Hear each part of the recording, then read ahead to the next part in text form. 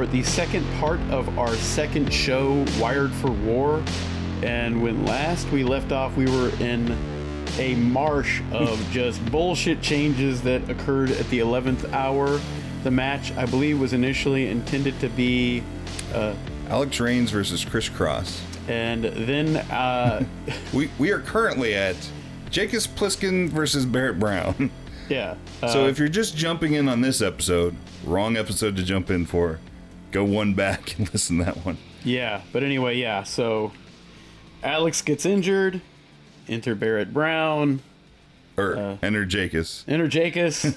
Out goes Cross. Out goes Cross because the dude fucking lied to me about being injured. Said he tore a pectoral muscle because he didn't want to wrestle Jacobs because he was a scared little brat. Yeah. And this brings us to...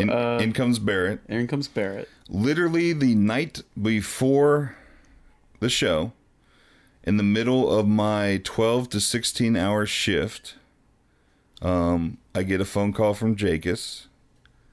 And I forget what the reason was. But basically telling me he didn't want to wrestle tomorrow. I think he was going through some personal stuff. Yeah. As Jacobs is wont to do. Yeah, and I just freak out on him. Yeah, anyway. So, he called back 2 years later and apologized for this. Like, the thing with Jacobs is a killer. Like, he is. He's but he has this super soft puppy dog heart, But anyway, I also want to say that I have a vague memory of him kind of going, yeah, no, yeah, no. Yes. He said he said, oh yeah, for sure, I'm good for the booking. And then the night before he goes, no. And then I want to say that the next day there was talk of him saying that he was going to come. And then he decided again, no, I'm not gonna. So what had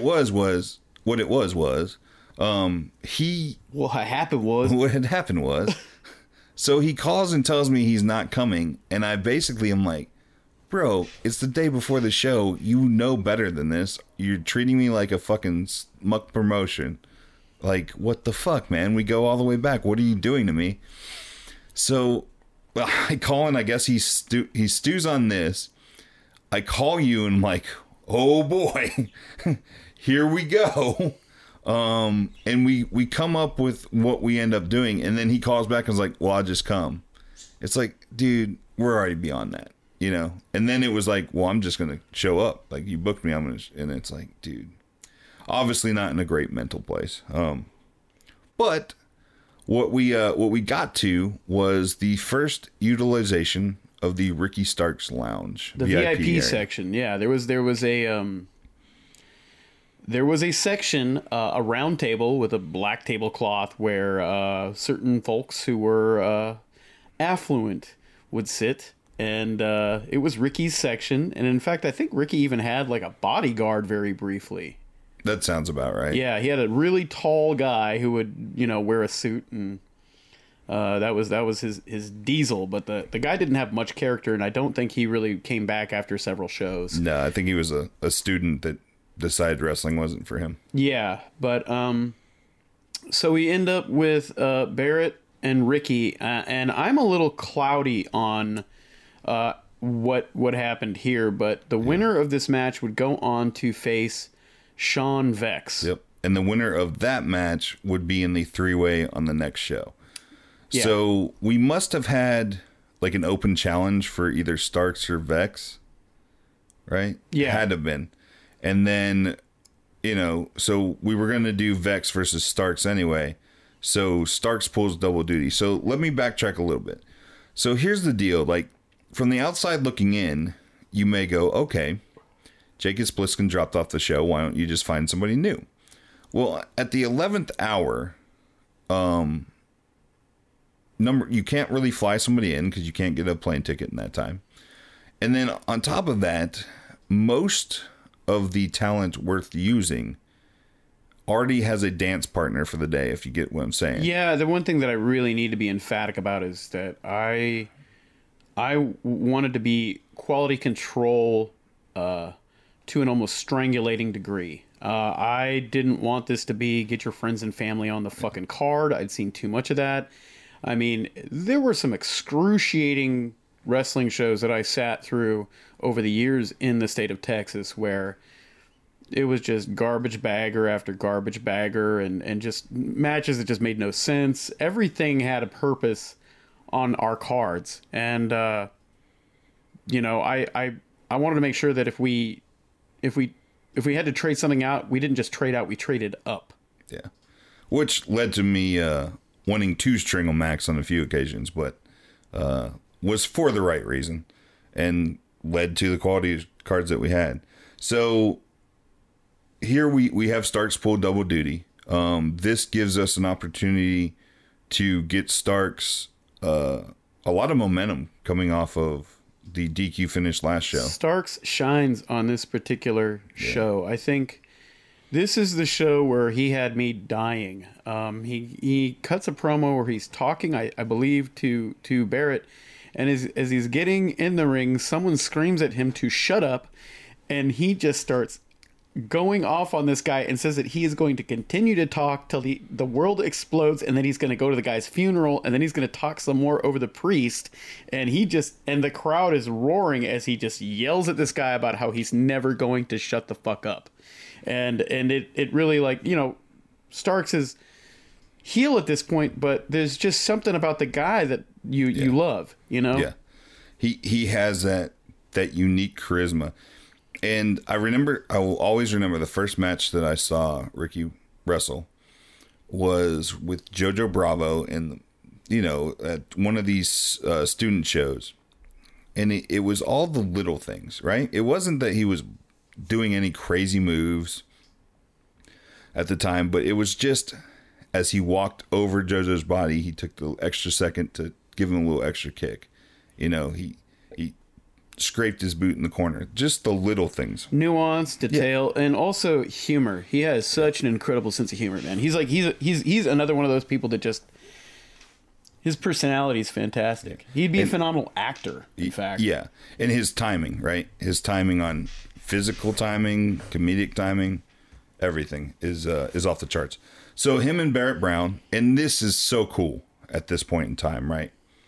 You know, two of the young, extremely talented guys in Texas, they just go out there and they have, as the kids would say today, a banger, right?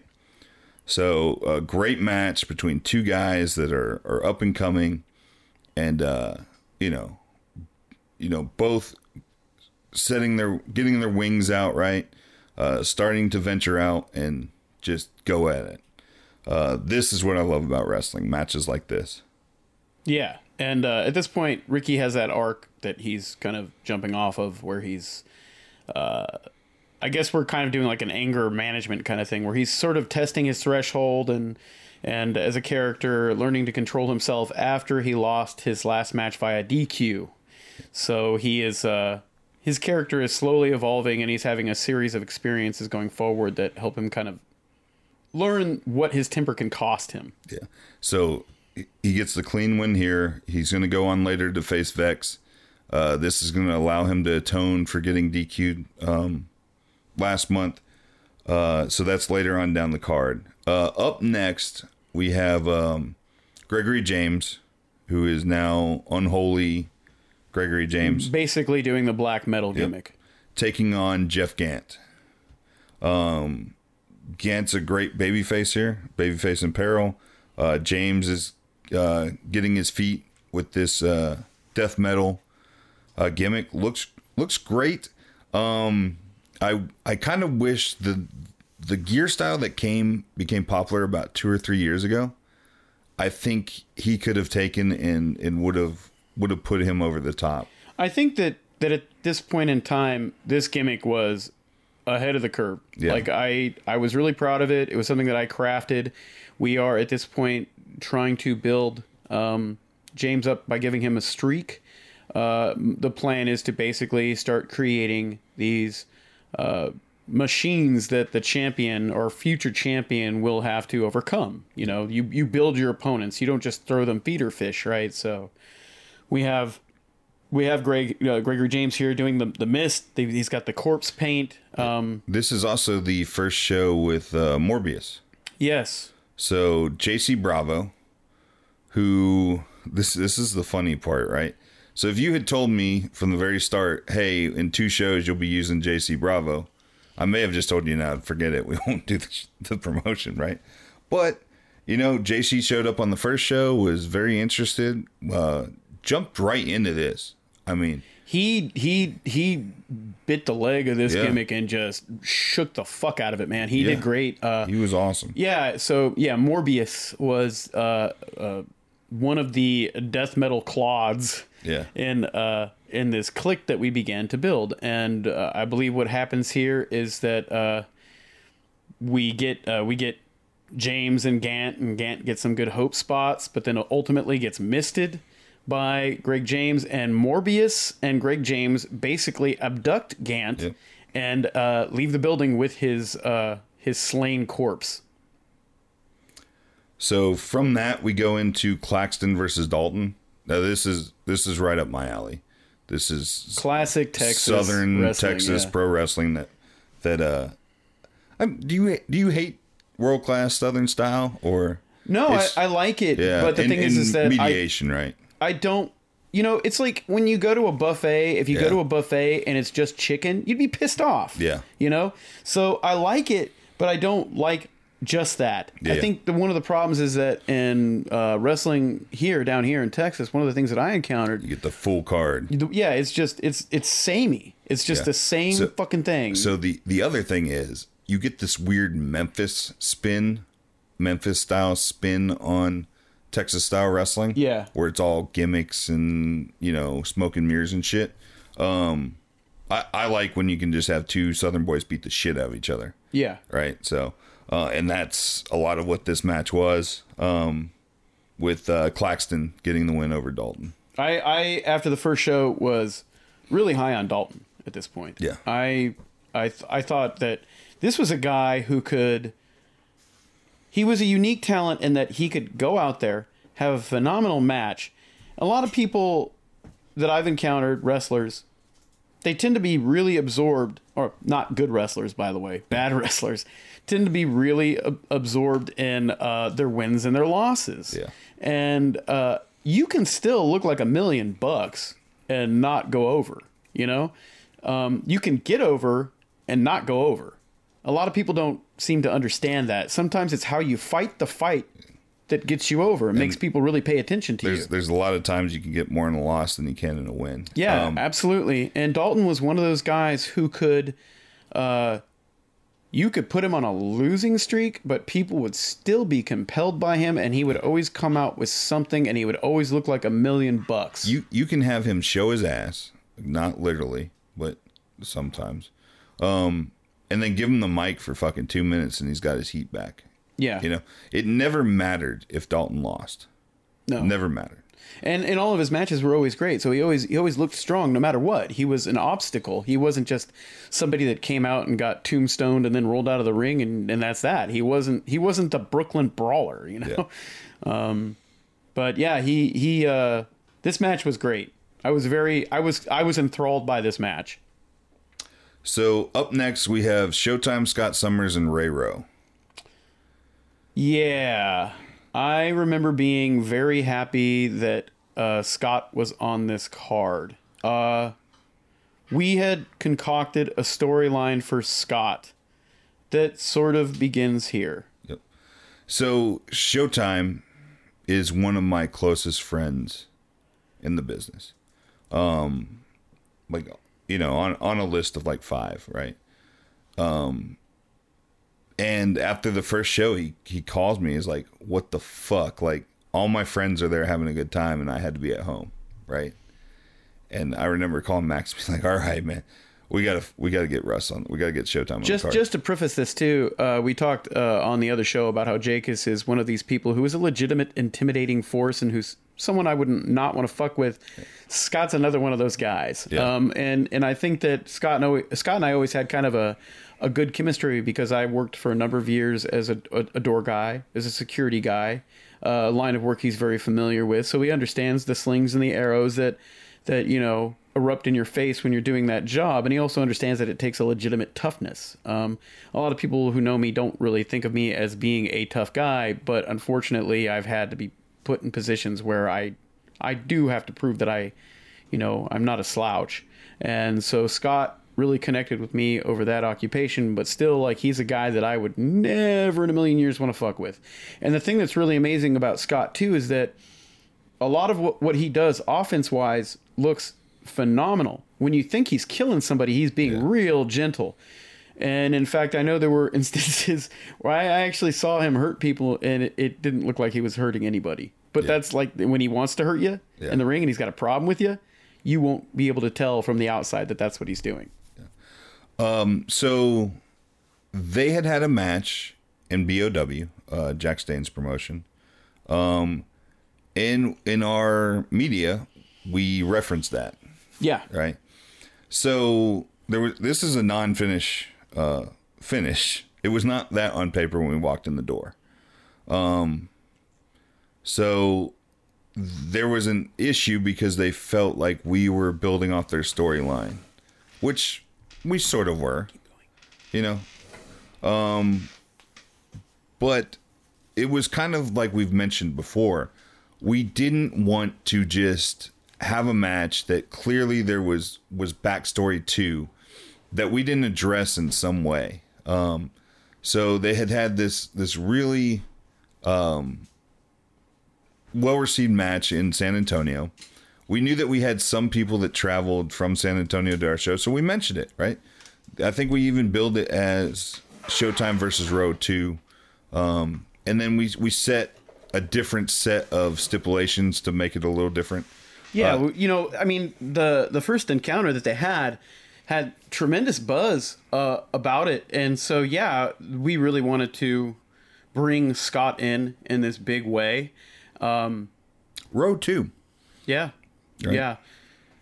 But also, I think we had to alter the match itself and kind of respect, I believe, the other company involved by giving them a non-finish. I believe it was our first weird political negotiation. I think the Bolt Brady thing was our first, but this was the other company wasn't involved in that one. That's true. All right. So originally they were like, well, what if I just get hurt?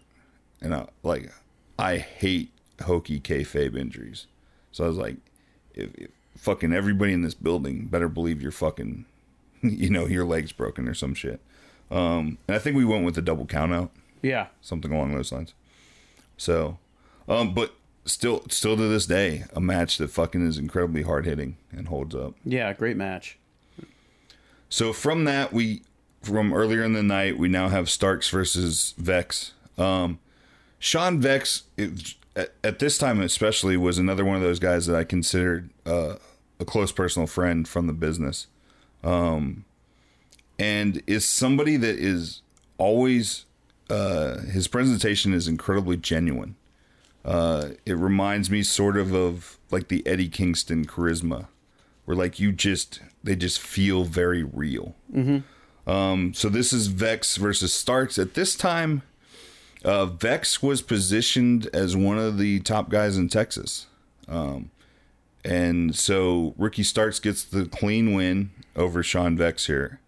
And then Sean Vex puts him over in a promo afterwards that I get to see that sparkle from Vex that shines through from time to time, that very genuine delivery. That's all. He also he's from East St. Louis, legit from East St. Louis, so he has a little bit of that edge to him too, but you get that actual real feel from him. That guy is pure gold. And in fact, my first ACW show, the show that hooked me, which took place at the original Emos on Red River, and I'm not talking about that bullshit that looks like a CVS that's out there now appropriating the name. I'm talking about the old Emos that was on Red River and 6th. One of the matches that just blew my mind in terms of the quality. The setting left much to be desired, but the quality of the work was undeniable, and it was Showtime Scott Summers versus infamous Sean Vex, and that match blew my mind. So at that point, I was really elated to be working with the roster that we had. I saw a lot of guys that I really admired, that I knew could do quality work, and I thought if we gave them the right environment, the right motivation, and we created a non-drama, locker room, that these guys could really persevere. The one thing that we weren't really quite there on yet was presenting our stuff as media in a quality way. I really wanted to create a workshop where guys could go, hey, check out this match that I had in this place, Yeah. We weren't there yet. Yeah. And in going back over this card, if you had a time machine and you go back to 2013, this isn't a Texas All-Star lineup. Like, you have JT LaMotta, you have Sean Vex, you have Andy Dalton, Showtime, Ray Rowe, Barrett Brown, Ricky Starks is coming up at the time. The Dagger brothers are the hot new tag team on the scene. You've got Dalton, right? And then you go into the main event, and one of the wrestlers that started to get a huge reaction on our first show, our Jun Akiyama, if you will, of Inspire Pro's first show, Jojo Bravo. Yeah. Right? Hesitant, reserved JoJo has a bit of a fan swelling building on at this point. And it's JoJo versus Mike Dell versus Bolt Brady, who, and I'll say this about Bolt at this time, he is fucking cut. Yeah. He is in some of the best shape he's ever been in. He looks like a fucking action figure. It's crazy. Yeah. And then Mike Dell as well. He walks around and looks like fucking a GameCube fucking creator wrestler. Like, the proportions are all there. He looks like a fucking star. So we got 3 baby faces in the main event, and this is something that I would, today I would go, Max, we got to have at least one heel in there, but this match really works. Yeah, and I think you said that at that point too, and I said, no, man, this is fine. Yeah. And it because at the heart of good professional wrestling, you have competitiveness, and I don't think that your D&D alignment should play a factor in who you're facing. If there's one guy who's really good and another guy who's really good, it shouldn't matter what their alignment is. They should just be competing for that top honor. And I always like to think that I did a good balance of playing with those elements. Yeah. And yeah, just a good reminder here that 3 baby faces in a triple threat turns out pretty good. So yeah. Mike Dell, I believe, is filming the movie that he was in during his time with us at this point. I think that was the case. So I think maybe even that crew is here for this show or the next show or something like that. Yeah. But yeah, Dell is in the Pepsi halftime commercial. He is in a few other commercials. He's had a lot of brushes with the entertainment industry. He was also seen on a show called Suplex Duplex on Adult Swim's programming. Suplex Duplex Complex. Oh, is that what that was? Yeah. Okay, I never saw it. Yeah, I did. I don't got cable, man. I'm a wrestling promoter. Yeah, I think I watched it. I watched it on YouTube or. Yeah, I downloaded it on torrents. Several of my very dear friends actually worked on that show, including a fellow by the name of Zach Carlson. Yeah. So also starring Lance Archer. Yes. And the most famous person on that show, Chaz Taylor. Okay. Moving along. We got a little bit of time. Let's dive into some external Inspire related stories around the time. So I'm not sure if it was between this or before this show, but we also had the promotional spot with Alamo. Yeah. The Bots versus Beast. Oh man, I really don't want to talk about that. That turned out, I'm going to go ahead and say it. I'm not a huge Alamo Drafthouse fan because I don't like the way that they treat people, but we did set up a promotional spot where I believe it was we dressed up JoJo and Ricky. JoJo and Ricky were robots. Yeah, and I believe Ricky Romita was a kaiju. Yeah. And Bryce Simply Luscious's husband. Yeah, Bryson Scott. Bryson Scott got his tryout with us, dressed up as a kaiju as well. So at some point, it's funny that we mentioned Zach Carlson, because at this point I was hosting a series called Video Hate Squad at Alamo regularly.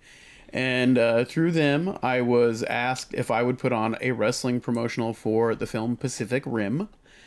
And it was not a very positive experience. No. It kind of just plays into why I don't like the company and why I don't think I ever want to do anything with them again. Yeah. But I had to chase the money that they offered me to do this all night, and they also said that they were going to get the wrestlers in to see the film, which they didn't. It was kind of just a nightmare. It was like, so there was a tag team. We didn't even have a ref, right? No. We used Ralph Stan Summers as a ring announcer who also doubled as a ref and like represented humankind. He was dressed as Patton. Yeah, he did the Patton speech, or at least he was supposed to. Yes, he got close, but not the performer that you would want in that position. He came out and did the Patton speech, and then the monsters attacked him, and then the robots, who were played by Ricky Starks and JoJo, came out and saved him, and there was a match. And it was all over in the blink of an eye, but the kids had fun. Yeah. It came off well. It was professionally produced. It looked good. It was done on on a shoestring budget. That's for sure. A shoestring budget we got 3 months later. Yeah. So there's that, and then there at some point here, we get courted by the NWA. Is this when this begins? Yes. Yeah. Oh, so man. sometime before the third show, we take a trip to Houston. I'm curious to hear how you're going to paint this shit, because I have a very specific recollection of you turning fucking white because of how I behaved at this meeting. Yeah, we can. Yeah. Yeah, we'll just get into it. Wait a second. When did the New Japan shows happen? This is later on. What, the New Japan shows? Or it's getting close.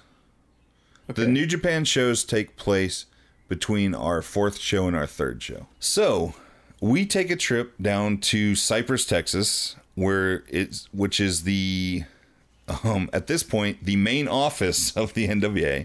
Because my close friend, Tony Brooklyn, and another gentleman, Bruce Thorpe, have procured the rights to the NWA. On our first show, I hit them up and see if they're interested in us, and it's like they want no part of us. But now they seem to be interested. So we're going to take this trip, we're going to meet with them, and we're going to see, what's up. So we get there, and it's chaos. So we basically just get put in the crowd. This is at a VFW hall, by the way. Yes, we need the world famous Cypress VFW. I'm not going to go into the quality of the show. I really liked Tony. He seemed like a very genuine person. However, Bruce Tharp, on the other hand, just seemed kind of like a game show host. Yeah. It's just one of those people who you look at him and his teeth are too fucking white, and there's just something off about the guy. He has a real snake oil quality to him, and I'm not worried about saying that. I think that anybody that really knows the situation that erupted later on would agree with me. He looks like the human embodiment of Reagan from the Genesis fucking music video. With glasses. Yeah, with glasses. Yeah. You know what I mean? Like, he literally looks like claymation. Yeah. But anyway, so we don't get to do this business before the show, so we have to wait the entire show. Then we're kind of waiting around while business is being handled at the show. And we finally get ushered into like this closet in the dressing room. I gotta tell a story. I'm gonna let. I gotta break in. Don't break in with Chaz until the very end. No. Okay. There's the thing that occurred with Chaz before the show even begins. Oh yes. So yeah, you need to give people a little background on who Chaz Taylor is. Oh, he's the most famous Texas wrestler of all time. Yeah. No bullshit. Yeah. So Air quotes. So when I was booking in Houston, this is air quotes. Yeah. Working with Chaz, which meant I would write up the card. I would take his ideas. I would modify them. to be into something that I thought might actually draw people into a building, send them back, and then he would show them to his dad as his work.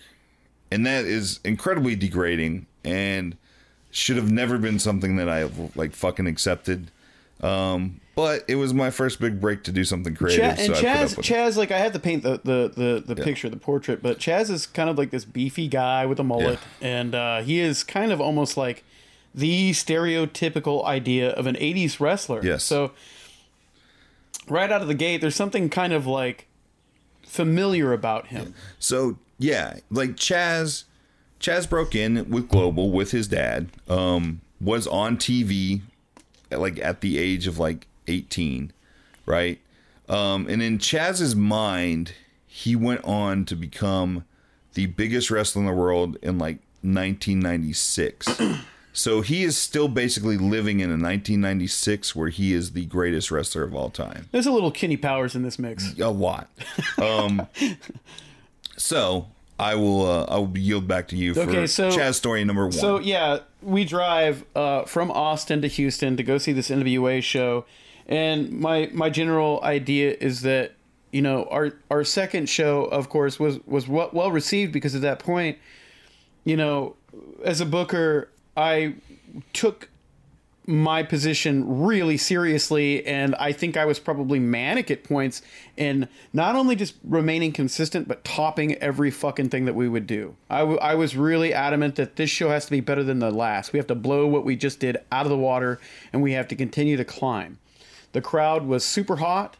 You know, more people showed up than the last show. I think that's one thing that we need to kind of emphasize, is that we saw the gate grow. Yeah, I think we were close to 200 this year. Yeah. So, like, you know, the first show was 150.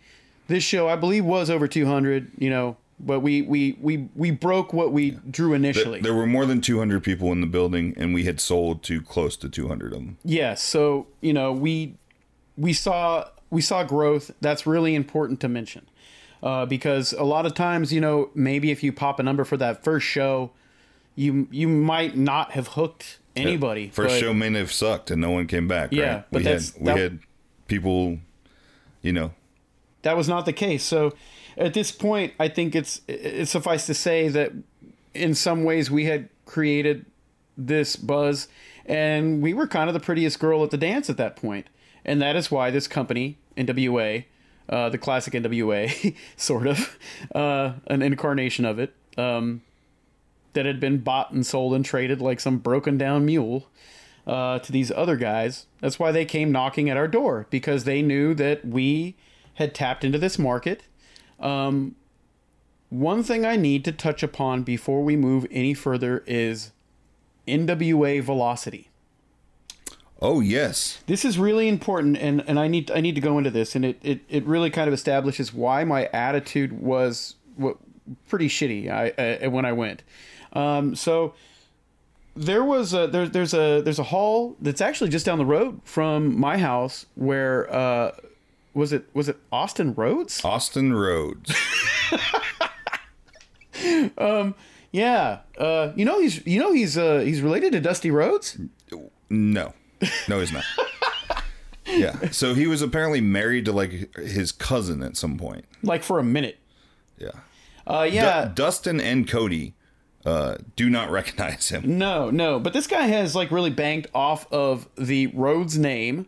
He is largely kind of laughed at by most people who know who he is. I don't really understand what his relationship was with the NWA at the time, but he somehow managed to exploit this building who gave him a monthly budget of $5,000 to run shows out of this convention center. And the funny thing is that he blew most of the money on TNA advertising time, but in his infinite genius decided to run his shows on TNA pay-per-view days. But yeah, they basically drew about 40 people, I think, for the first show, even with the NWA name.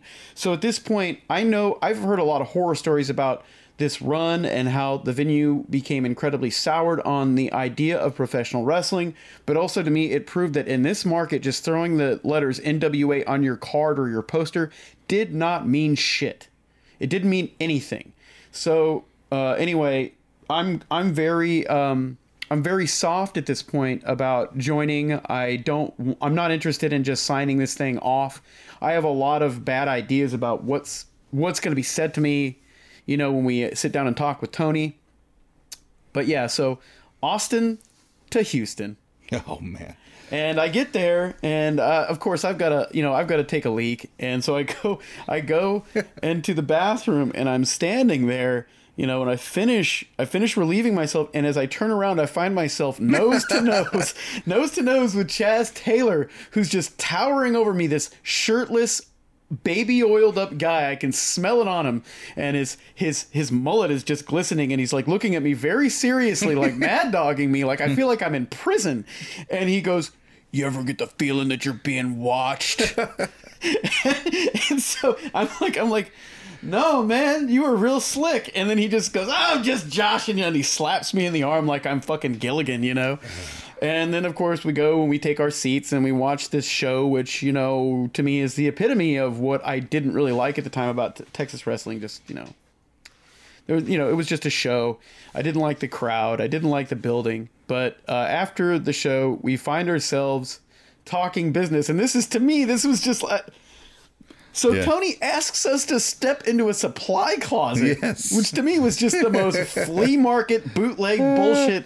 I did not expect that. I thought, hey man, maybe we're going to go to a Chili's or something afterwards. Yeah. Nope, we're going to sit around these bottles of bleach and a fucking mop and talk about our potential deal. The boxes of Sun Chips. Yes, yes. Anyway, go. You can go on. I want to hear your take on this. The deal was like.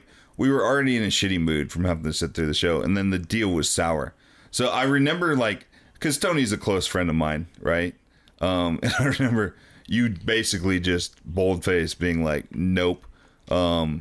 Okay. Whereas I would be more in tune to just being like, it's probably not going to work for us, and then we drive back home. You, if I remember correctly, laid out details. Yes, I did. So, the idea was that we would affiliate and we would put the name on our product, and they wouldn't tamper with anything. But I didn't really understand exactly what they were going to do for us. Okay, because at that point, these are two old guys. They don't know anything about social media. There's just nothing there. There's no value other than putting the NWA thing, that logo on your poster. So we're in the closet talking to Tony Brooklyn. And he tells me, what was the number? He said, in order for you to put our acronym on your poster, we're going to need X amount of dollars. And I think when he made it abundantly clear that we would be paying them. Yeah, I think it was $1,000. Yeah, it was $1,000 a year. I think is what the initial. Yeah. And I said, wait, we got to pay to do this? And at this point, Biss has this look on his face like, what the fuck, bro? Like his mouth is slightly agape and his eyes are real wide. And I say to Tony, no offense, but NWA Velocity drew flies based on your company's name, and it had Austin Rhodes involved with it, and he also burnt the venue so that no company can ever run out of it again. NWA did not come out smelling like a batch of roses in that situation, but it also proved that the NWA name has absolutely no value in Austin. I said that we'd had exponential growth from one event to the other, and people are very excited to work with us. So I see no reason why I should be paying them to work for them to make their brand matter in our city. I said I would be happy to fly the NWA flag, but I am not going to pay to do it because I think that is just not good business. Yeah. So obviously everyone in that room not super excited about not the outcome that anyone thought was going to happen. I don't think anybody expected me to talk. Oh, if I brought you there, I knew that you were going to talk. I may not have expected you to say that, but anyway, so we go to leave the room, and we walk out, and there is Chaz Taylor, butt naked, with his ass facing the door, reading the newspaper, like it's the greatest gag of all time. and it's like we're walking out of a fucking funeral and home. his basketball shorts are around his ankles. Yes, in the middle of the room. In the middle of the room. Yeah. So yeah, we turned down the NWA deal and walked out to Chaz Taylor's ass. Yeah. So the NWA will come back up later on, but not a great step in the relationship. Yeah. The drive back was fairly quiet. I thought Biss was mad at me, and he may very well have been. And I think that the only thing that really broke the ice with us was when we almost died on the road. Yes. Yeah, I don't know what the hell happened, man. Like, we were on a very rural road going back, and some guys two-way road. Yeah. And somebody swerved into our lane. I had to swerve into the opposite lane to get around him. Yeah. Yeah, and then that guy spun off into a ditch, and I think we were just too tired to go check on him, and scared shitless. And we just kind of laughed, and then that kind of like brought us back together. I mean, facing death, it's probably the only thing that could have made Biss, if he was mad at me, not mad at me. I don't think I was mad. I wasn't mad at you. I was disappointed that they didn't see the value of working out a deal with us, other than just doing the weird carny thing where they mill money from other promotions. I don't think my disappointment lied in you. I think my disappointment lied in that I never really enjoyed the NWA, but then once Tony got it, I thought that maybe it would be different, and I was getting the feeling it wasn't going to be different. Yeah. So that was sort of my disappointment. So, yeah, I mean, the Sheik basically, not the Iron Sheik, but the Sheik that previously held the title. That guy paid for that title with cocaine. Yes. It didn't have a rosy reputation at that point. I always believed that there was value in the women's title and in the light heavyweight title, because the lineage of those titles, at least for an indie fan, is pretty cool. And then if you go further back, there's some cool lineage to those titles that you could maybe play with if you wanted to present them. And you'll kind of see my ideas towards that the further down the road we get with some of the other things that we do. Yeah. Anyway, I think that's a good stopping point before we jump into our third event. But yeah, there we are, parked on the side of the road after almost getting killed and turning down the NWA, which is not where I saw myself at that point in time 5 years prior. Anyway, we'll see you soon.